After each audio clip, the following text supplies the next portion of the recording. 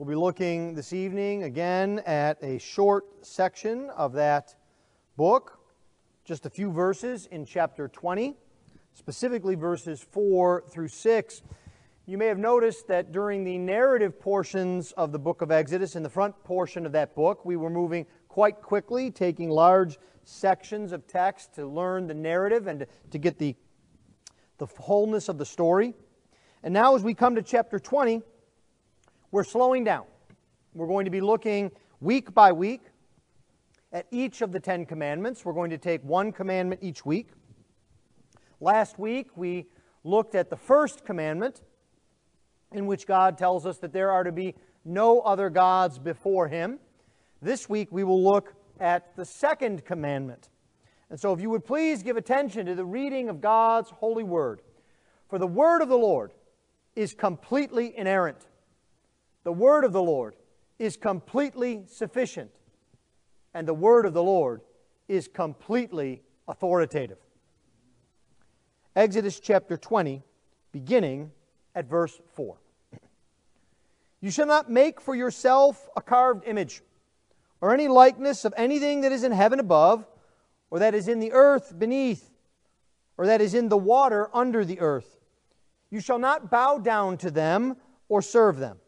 For I, the Lord your God, am a jealous God, visiting the iniquity of the fathers on the children to the third and fourth generation of those who hate me, but showing steadfast love to thousands of those who love me and keep my commandments.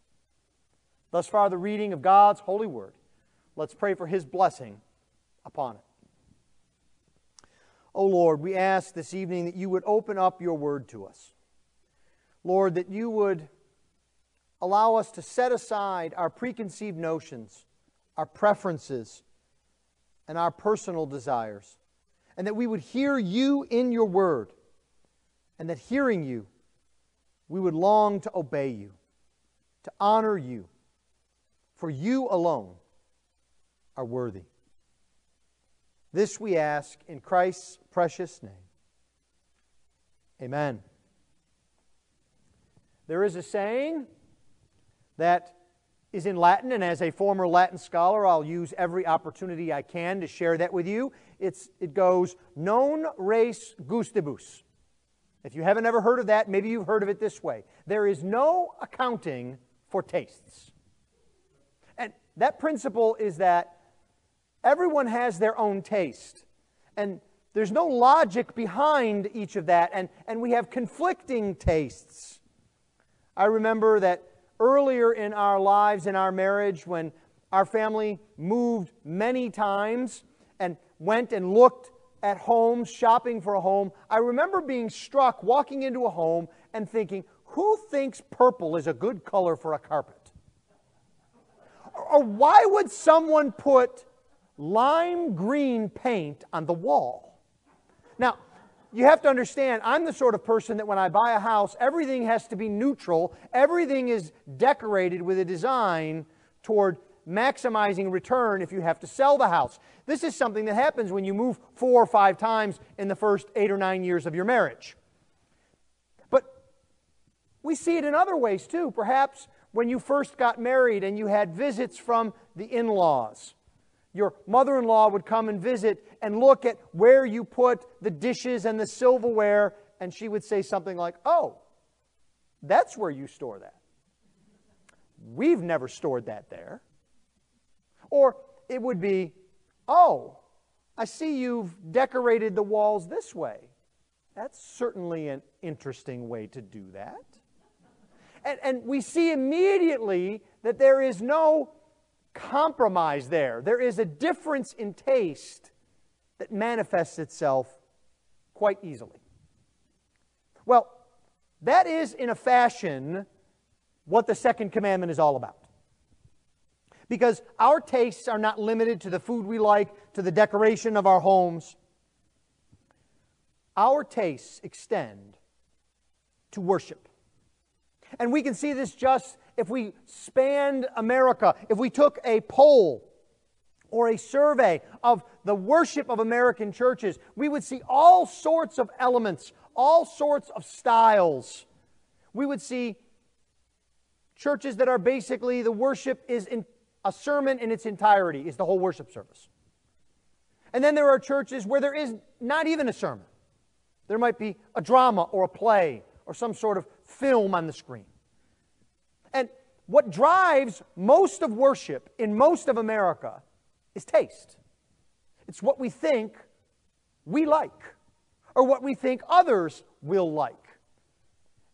And I dare say it's sad to say that we rarely ever sit down and ask the question, what does God like?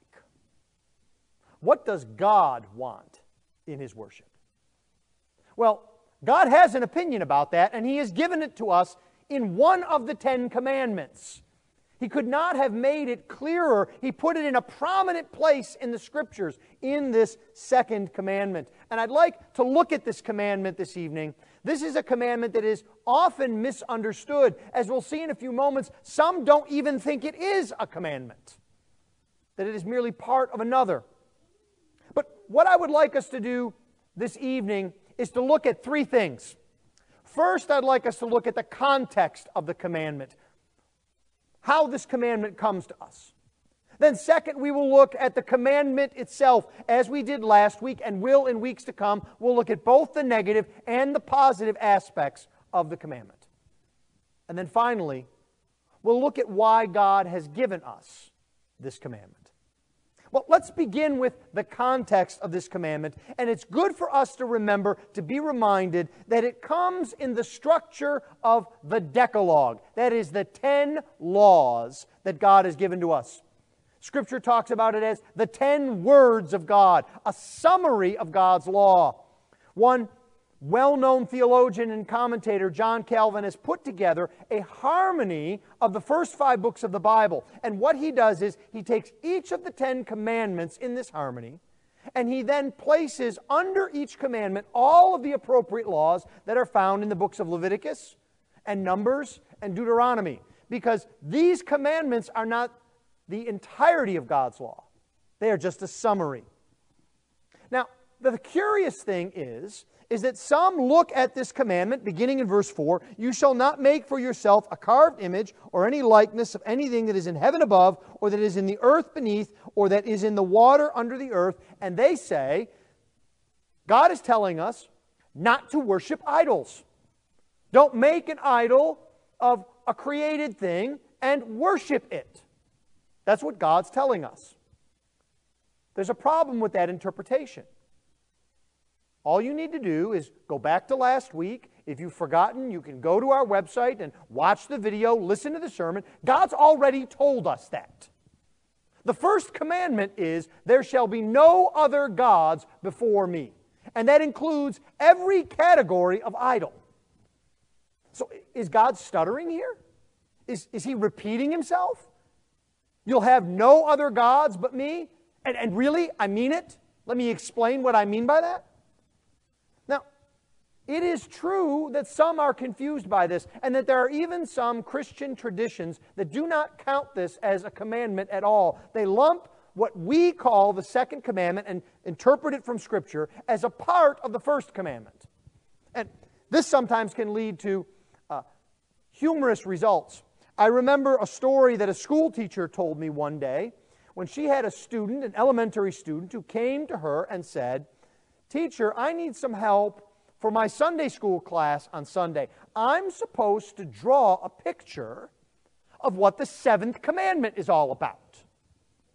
Now, if you know what the 7th commandment is, "You shall not commit adultery," you can just imagine how difficult that was for the school teacher, wondering, how am I going to teach this elementary student how to draw the forbidding of adultery? Well, the thing is that this little girl came from a tradition, a Roman Catholic tradition, in which the 2nd commandment was not the commandment we have before ourselves.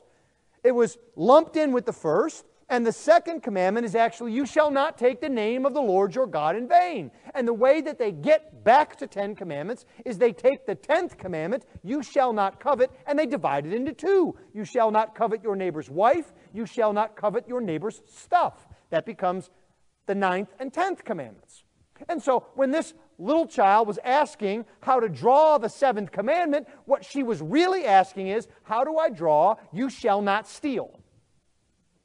That's much easier prospect than you shall not commit adultery.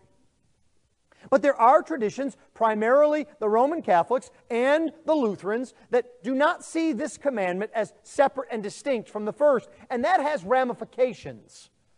So if you wonder why their worship is the way it is, why they have idols or icons in their churches, that's why.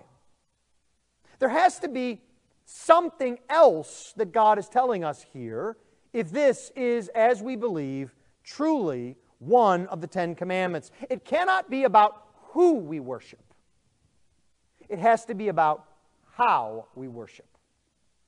And that is, it doesn't just talk about the creation of physical items to facilitate our worship of false gods. It has to also encompass that we are not to make physical items to facilitate the worship of the true and living God either.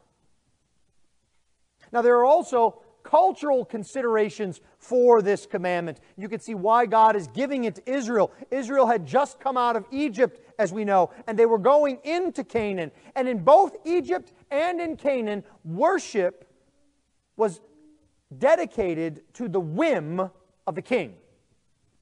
If Pharaoh decided we're all going to worship lying down today, that's what we do.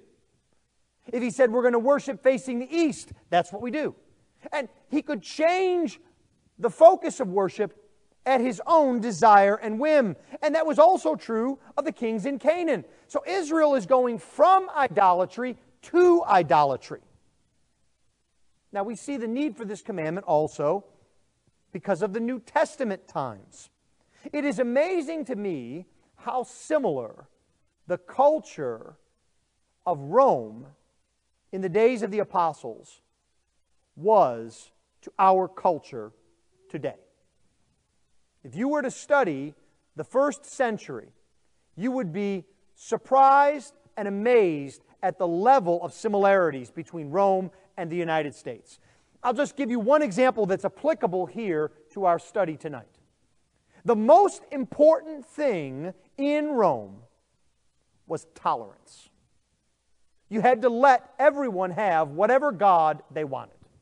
And if you declared that there was only one true God, you were outside the pale. You see, why the Romans hated Christians was not because they worshiped God, but because they claimed that God was the only God to be worshipped, and you could worship no other God. And so the Roman culture viewed Christians as being intolerant, bigoted, narrow. Does that sound familiar? Because that's what we see today in our age. As long as you allow everyone to do whatever they want, whenever they want, however they want, there's peace. But the minute you begin to declare truth, there's hostility. And this is true even in our day as we see this. Think about all of the religions of our day that are willing to interchange pieces and parts. One of the most famous sayings of the age is that all roads lead to heaven. That no matter what you worship or how you worship, we're all basically traveling on the same path toward a same generic, amorphous God, who, by the way, has no real opinions about anything. That's because the last context that this commandment comes to us with is human nature. We are who we are. And that is that we like things that are tangible. And we are actually afraid of the intangible. We like things that we can see and touch, feel, that seems more real to us. Everything else has almost an air of hocus pocus about it. We're not sure that it really exists. I think we see this most often in our present day in the fear of the intangible with various financial markets. Back in the days when I was an attorney, I found it very difficult to explain to clients how interest rates worked. how you could manipulate interest rates and buy certain sorts of rates and have interest rate products as if it were a phone or a car.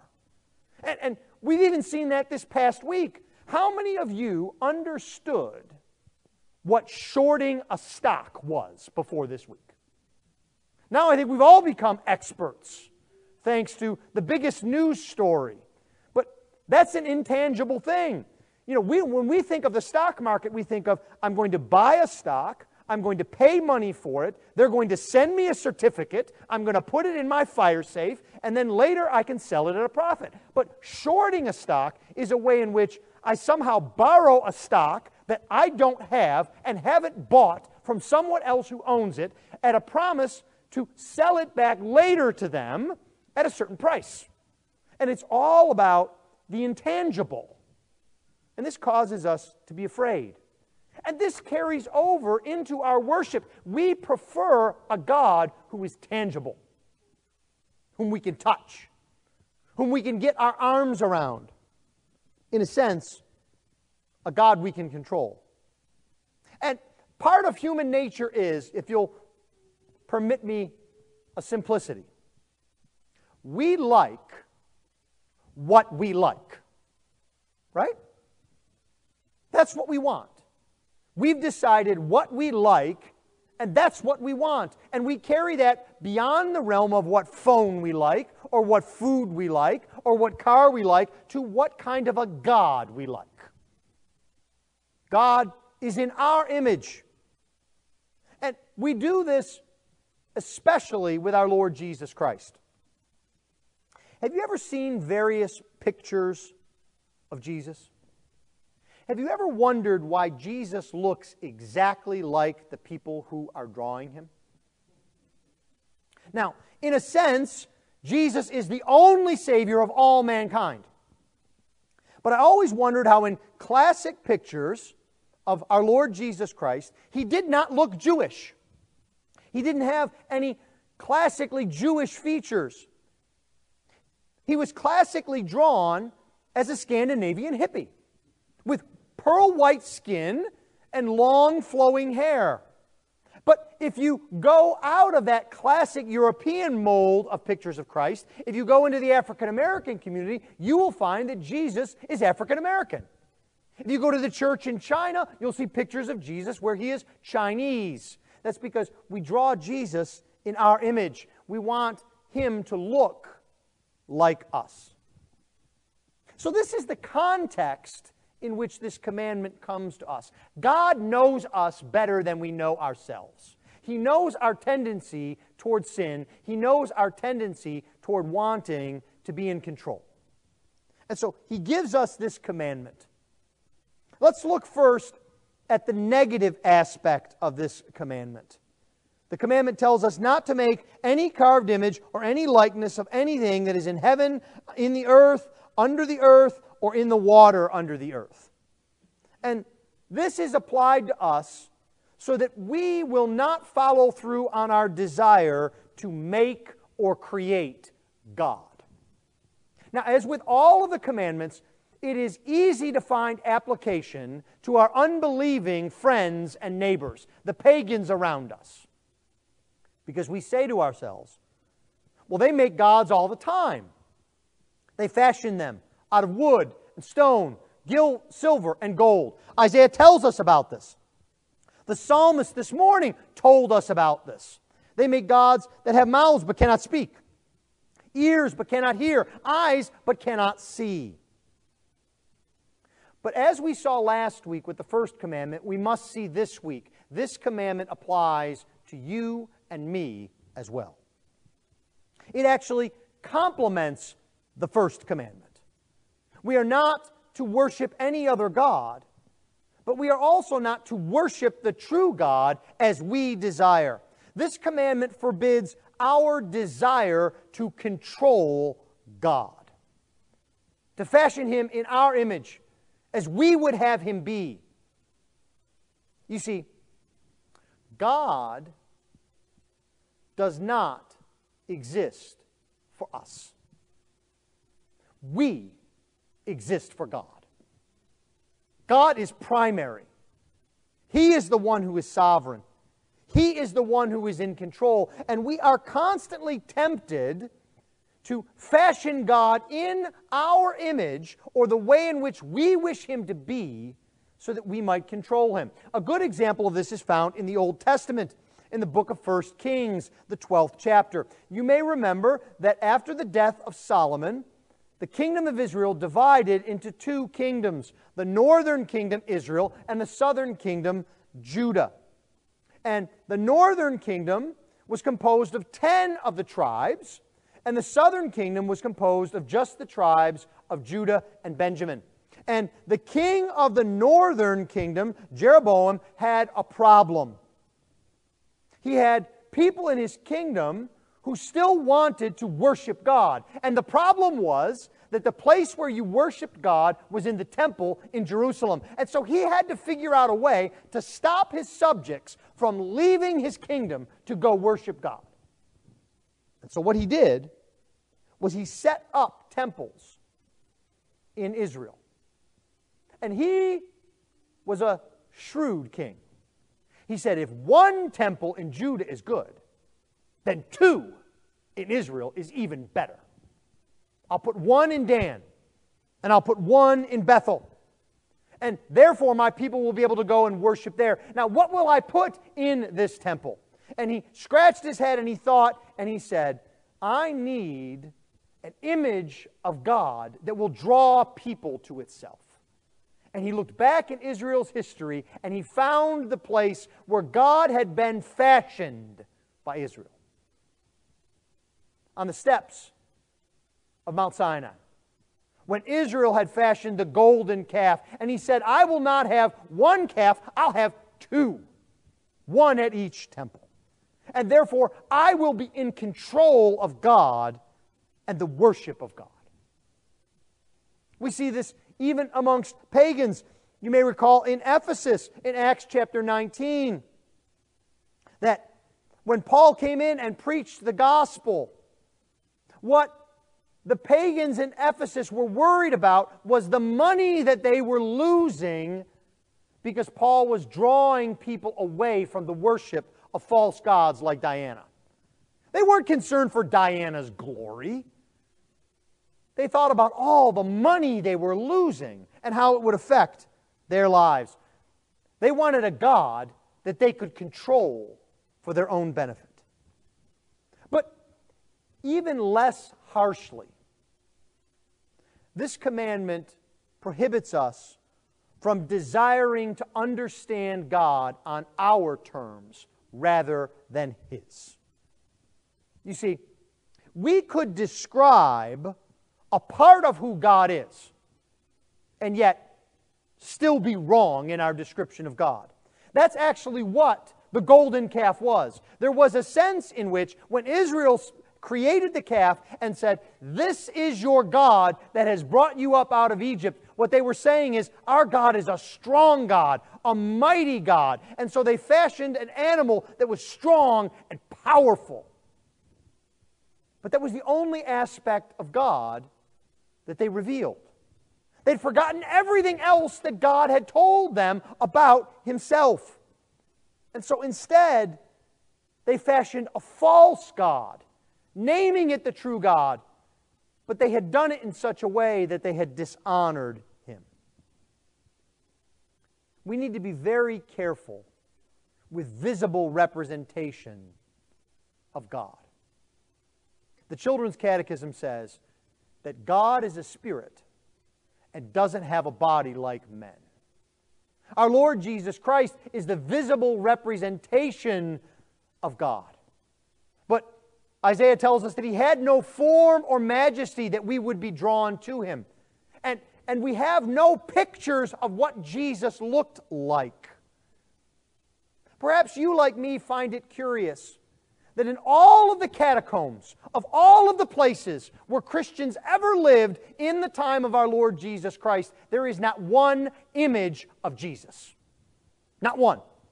There are pictures of Christians worshiping, of the church, of the sacraments, but there are no pictures of Jesus. Well, you might argue, We need pictures of Jesus. We need images of God. This commandment doesn't understand our times because pictures are the way in which children learn. And when someone raises that issue with me, I will often counter and say, oh, so you mean pictures are like the books of those who aren't learned? And they'll say, exactly, like children. And then I'll say, do you know who said that statement? It was Pope Gregory. It was a pope who did not want people to read their Bibles. He wanted them to be led by pictures. He discouraged them from reading the Word to find out what God was like. And so now we live in a day and age in which it is almost impossible to find children's material that does not have pictures of Jesus in it. And you might be shocked to know that 100 years ago, that was completely unknown.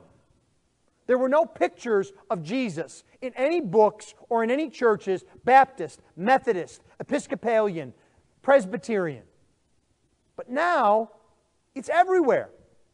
I still remember, to somewhat a humorous fashion, going into churches with my children when they were very young. And there would be stained glass windows or statues or images in these churches purporting to be of the Lord Jesus Christ. And I would say to my children, look, it's the prophet Elijah.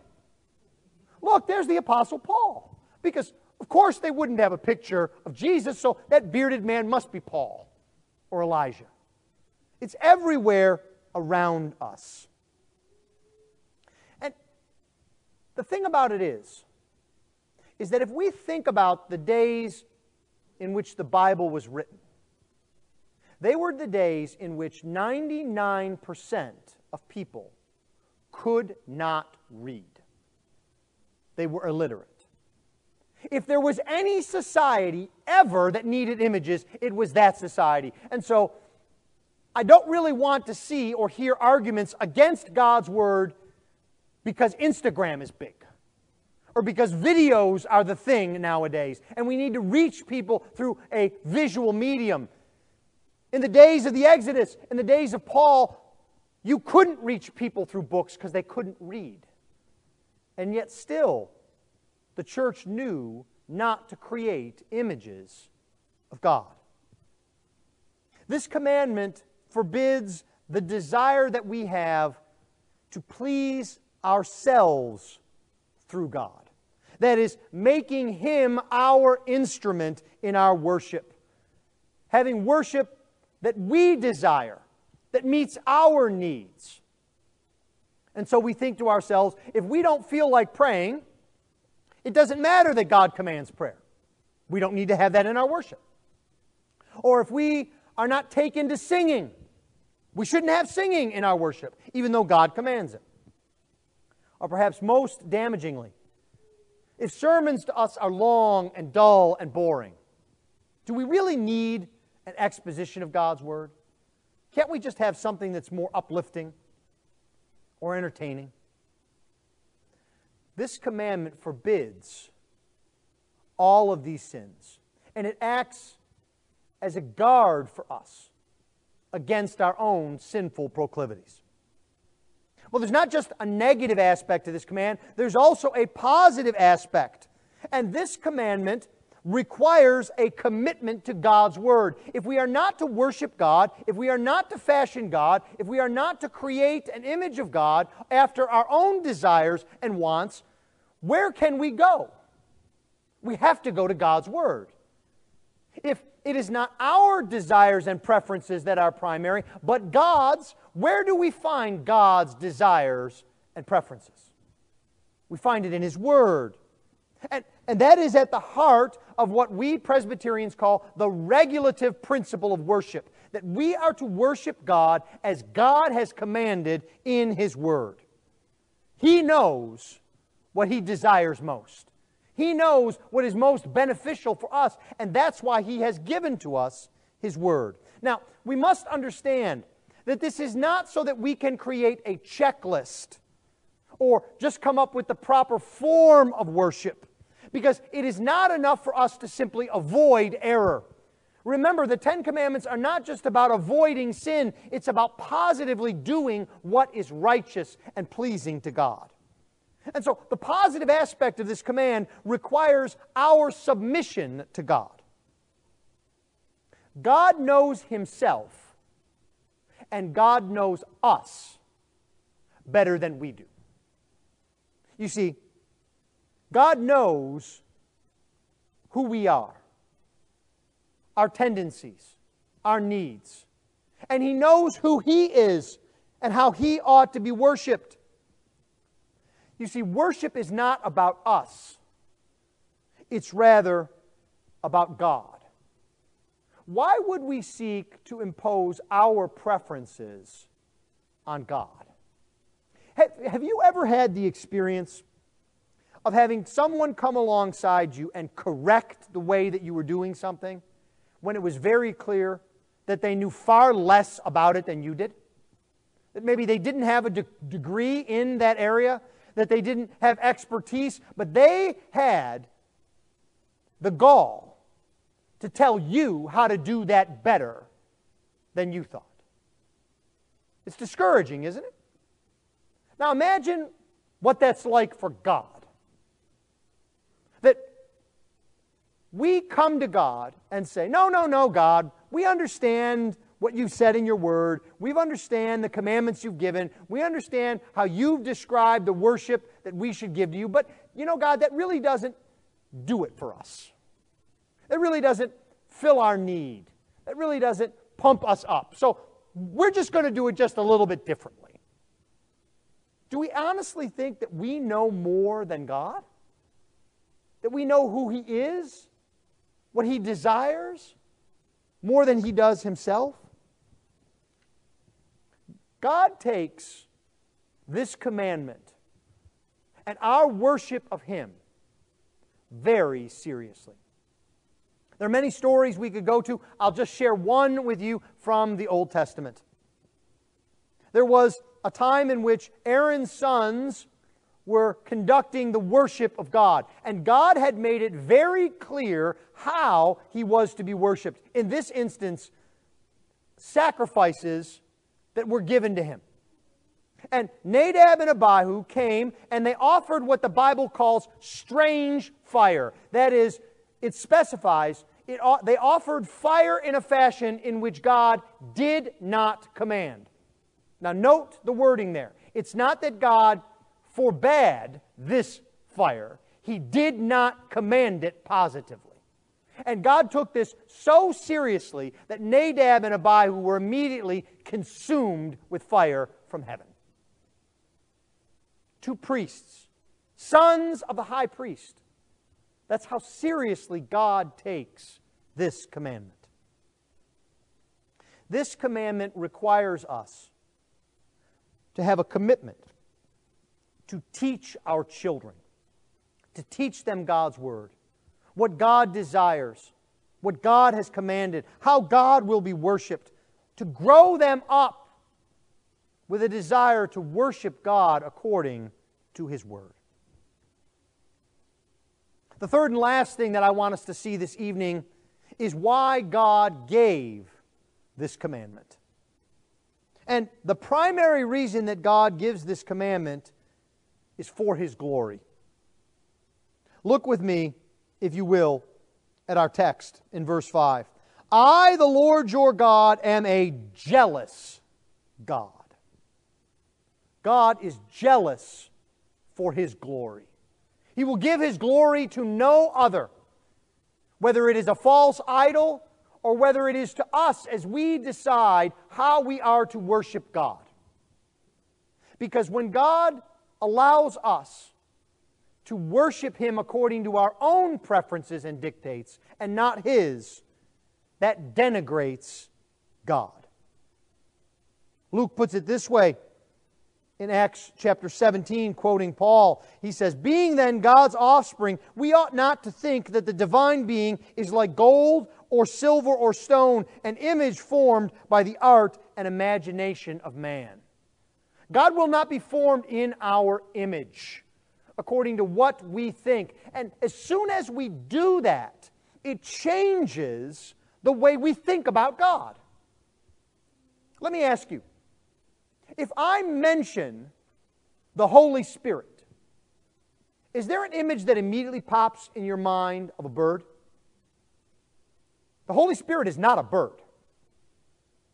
He is not like a creature.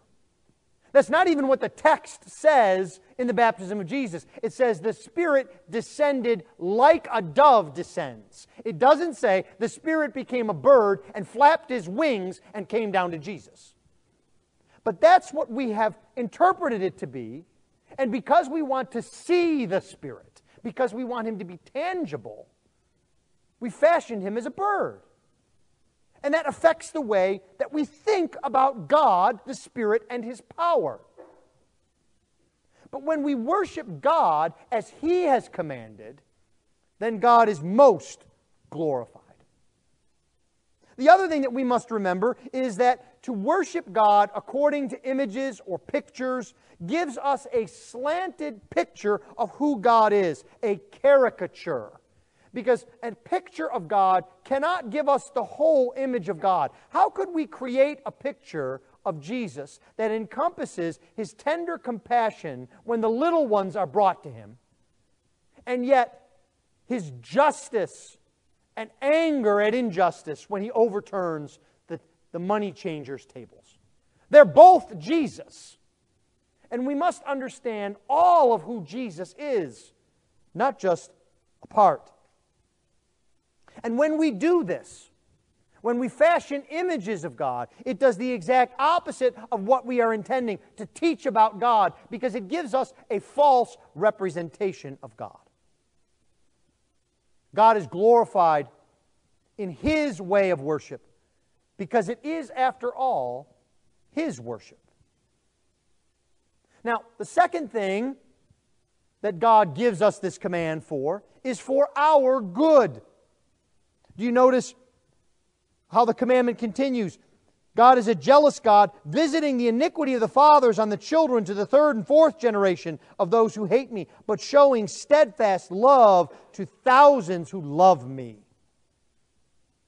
What could be worse for us than mistaking God? I can think of no other worse thing than being mistaken about the nature of God. And that's what God points out here. That if we're mistaken about God, if we treat God as someone who is someone that we are to obey, that we are to have serve us, then we have sinned in such a fashion that we are lost. You see a picture of this in Deuteronomy chapter 4. In Deuteronomy 4, we see a description of the idolatry that is forbidden, beginning in verse 15. Therefore watch yourselves very carefully, since you saw no form on the day that the Lord spoke to you at Horeb out of the midst of the fire, lest you act corruptly by making a carved image for yourselves in the form of any figure, the likeness of any male or female, or any animal that is on the earth, or any bird that flies in the air. So God is specifically saying here, watch yourselves, because you never saw a form of who I am, so don't think that you can fashion me. But the interesting thing is that God warns us that when we begin down that road, it doesn't stop there. It's not just the fashioning of a false image. In verse 19, Moses writes, "And beware lest you raise your eyes to heaven, and when you see the sun and the moon and the stars, you be drawn away and bow down to them and serve them." So it goes from fashioning an image of the true God to worshiping images of false gods, the sun and the moon. And it doesn't even end there. Then at verse 23, "Take care lest you forget the covenant of the Lord your God which He made with you, and make a carved image, the form of anything that the Lord has forbidden you." So then we move from fashioning images of the true God to images of false gods to forgetting God entirely. Forgetting the covenant that He has made with us. God is warning us for our own good. And the last thing that God warns us about, or gives us a purpose for this commandment, is for our children's good. Do you see how God describes our choice. We can either disobey His law and His word, and the iniquity of the fathers will be visited on the children to the third and fourth generation. Now, you may look at that and say, that doesn't make any sense. I thought everyone paid for their own sins. I didn't have to pay for the sins of my father. And that's true. But I want you to just think about growing up in a family. If your father lies all the time, what do you think children will grow up doing? They'll grow up as liars because they'll think that's normal. That's ordinary. If your parents steal, don't be surprised if your children and grandchildren are thieves because they'll grow up thinking that's proper and normal. But I want you to also notice here the way God gives us encouragement. The iniquity is visited to the third and fourth generations, but the mercy and love of God is visited upon thousands of those who love me and keep my commandments.